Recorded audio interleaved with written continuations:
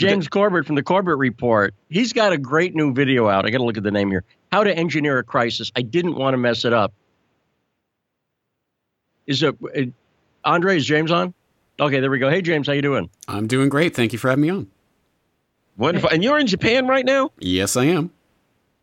Hey, James, I wanted to let's play a little bit of this video before we talk about it. This is a short segment from your new video, How to Engineer a Crisis, which is about the Iran situation and some other stuff. Let's hear this.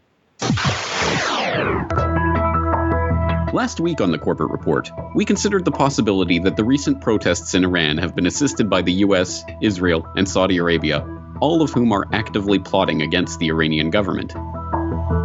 As I detailed in that report, the idea only sounds outlandish to those who are ignorant of the history of repeated interventions by foreign powers in the internal politics of Iran. Now, so James, let me ask you something on this, because we've had quotes.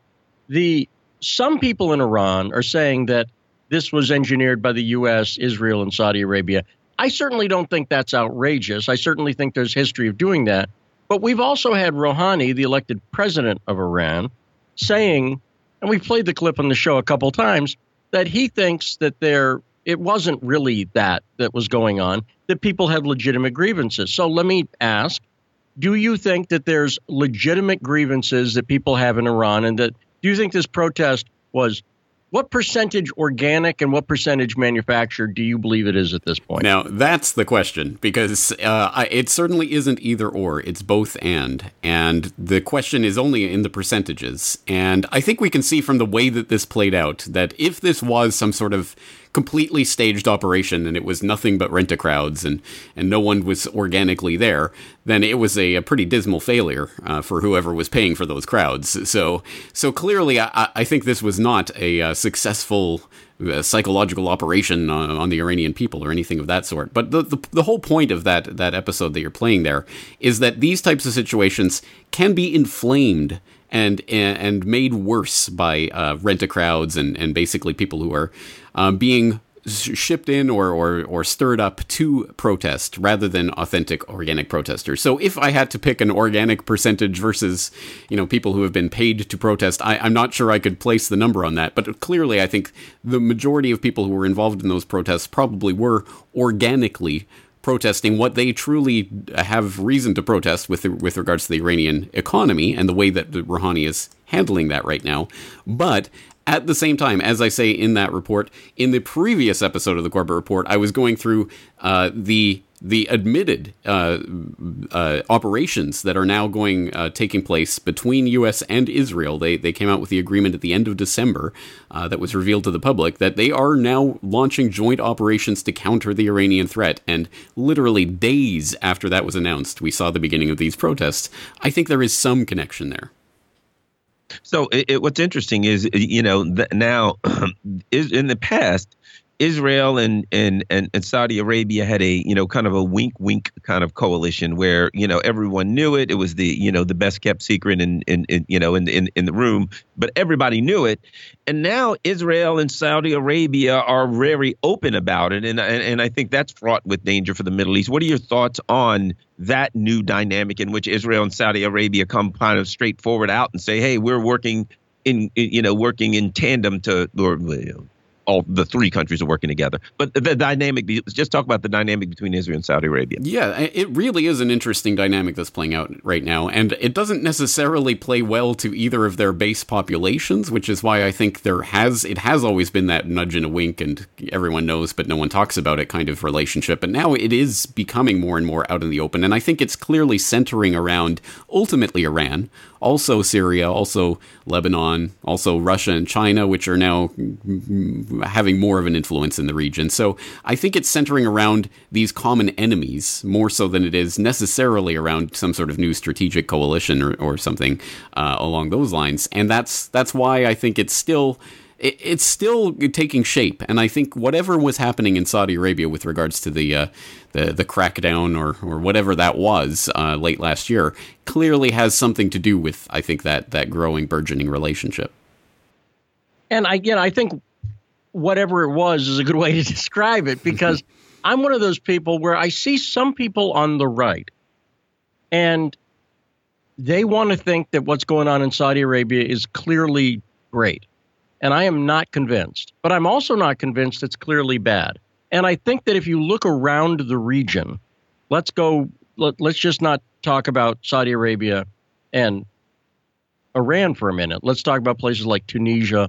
Let's talk about places like Sudan, where they also had riots in the last couple of weeks around economic issues. In Sudan, there were these bread riots. In Tunisia, there were riots because of rising prices. So we're seeing protest. Now, what we don't see protest really is Saudi Arabia, because it's a much more closed society where they would crack down on protest. But on the other hand, we have seen women's rights, for instance, being expanded in both Iran and Saudi Arabia. We've talked about that in the show before.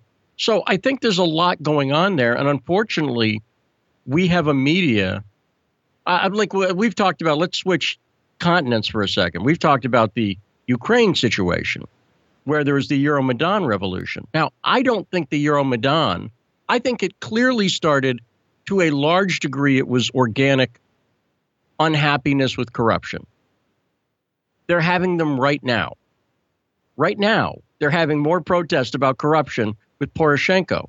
But the media in this country, in America, is zero focus on those protests. The Euromaidan, we had them out there giving out cookies, and the media was playing it up.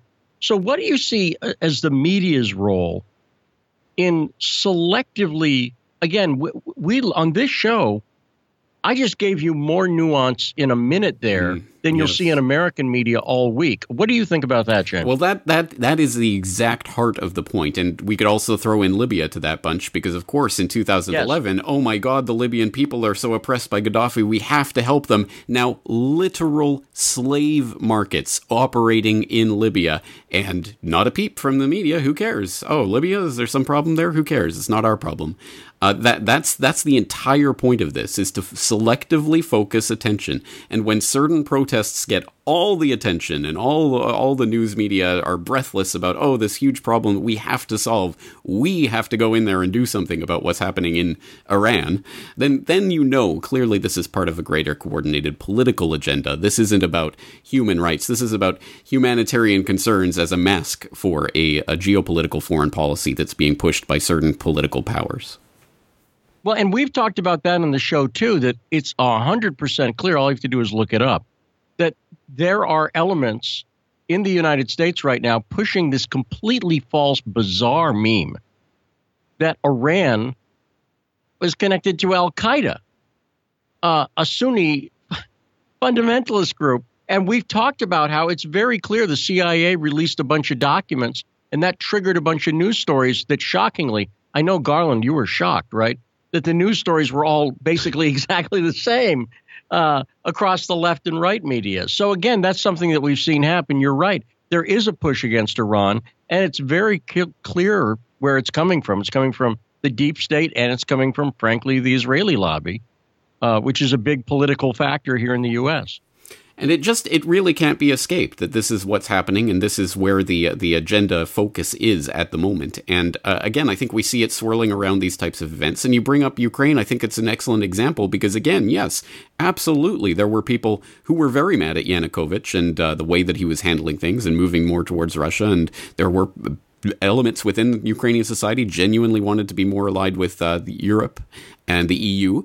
And there was a genuine protest movement that was taking place there. But what was the decisive moment? Read any narrative on any side of the issue about the Ukraine uprising. It was February 20th with the death of 50 of the protesters and police in the sniper battles that happened, whatever that was, whatever happened. And now there have been university studies that have come out. There have been confessions that have been taking place on Italian documentary productions that have made their way into Ukrainian court by Georgians who said they were shipped in to basically shoot at everyone, protesters and police, in order to inflame and enrage what was going on there. So again, I think it's not the idea that these things are completely staged or completely fictitious. It's that when there is an agenda that circles around a certain place, then certain elements can be brought in just to fan the flames. And once those flames are fanned, then the rest is inevitable.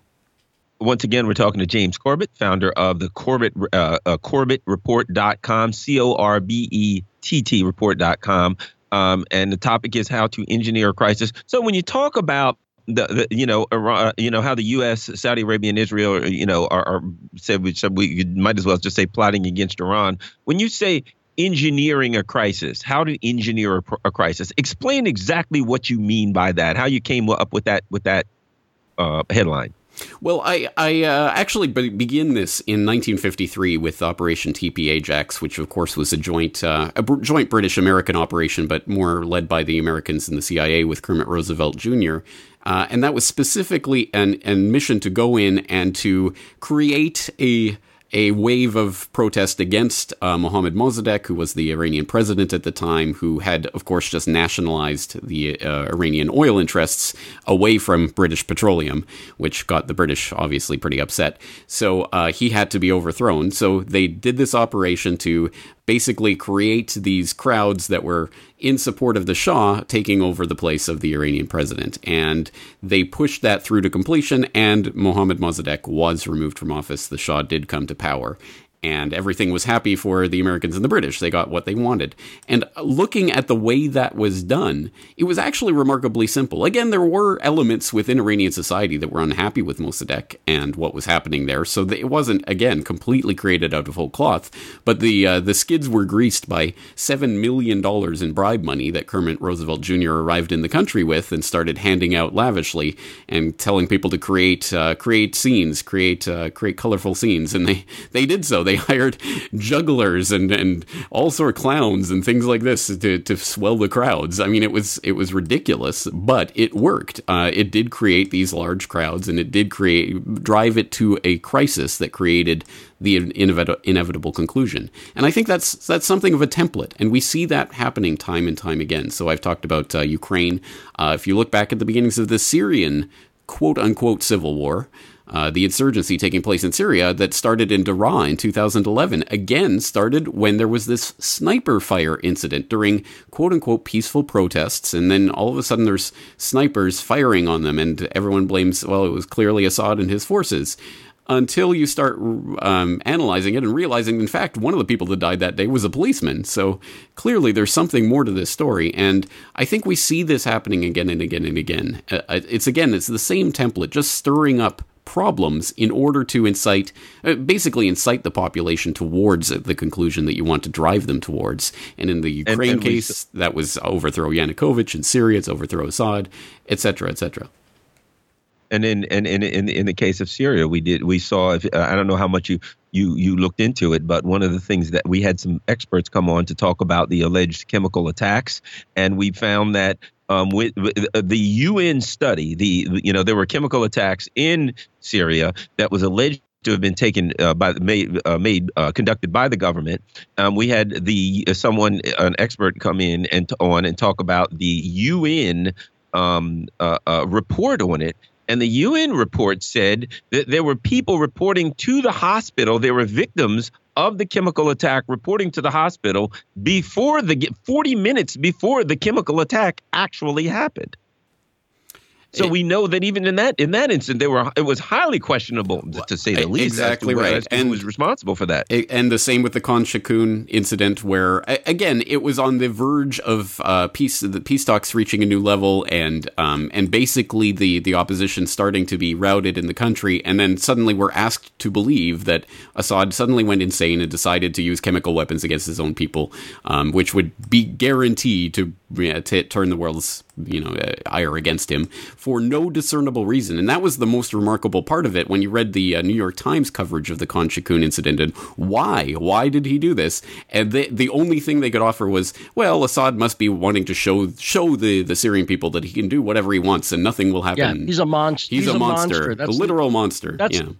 That's literally the argument. I mean, James knows. I'm not joking. Yeah. Literally the argument is, why would Assad do this? Why did he do it in the Ghouta attack? He's a monster. Okay, whatever. He's not a stupid monster.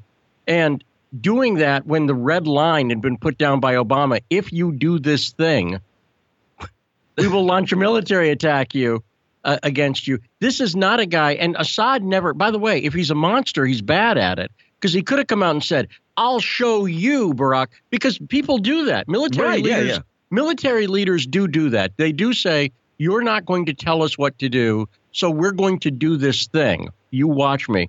Assad never came out and did that. In fact, he denied the attack, which is, my God, I don't know. It defies any explanation if you take it at face value. But of course, again, I think it's the bigger agenda going on here. And of course, people will turn that around and say, well, you're defending Assad, you're defending the Iranian mullahs. Certainly nothing of the sort. But I'm just saying that in these incidents, when there is a geopolitical goal by a foreign power, they will use tricks like this in order to try to push their agenda forward. And history is pretty clearly full of them. James Corbett, we really appreciate joining us. The Corbett Report. People can follow you at YouTube. Where else can they go? Where's your stuff? YouTube, Steemit, Minds.com, Twitter, the usual places. Not Facebook, but the best place is CorbettReport.com. There we go, CorbettReport.com. James, I really appreciate you joining us. Always a great guest. Absolutely. The great thing to know, Lee, is that they do this overseas, but they never do that here.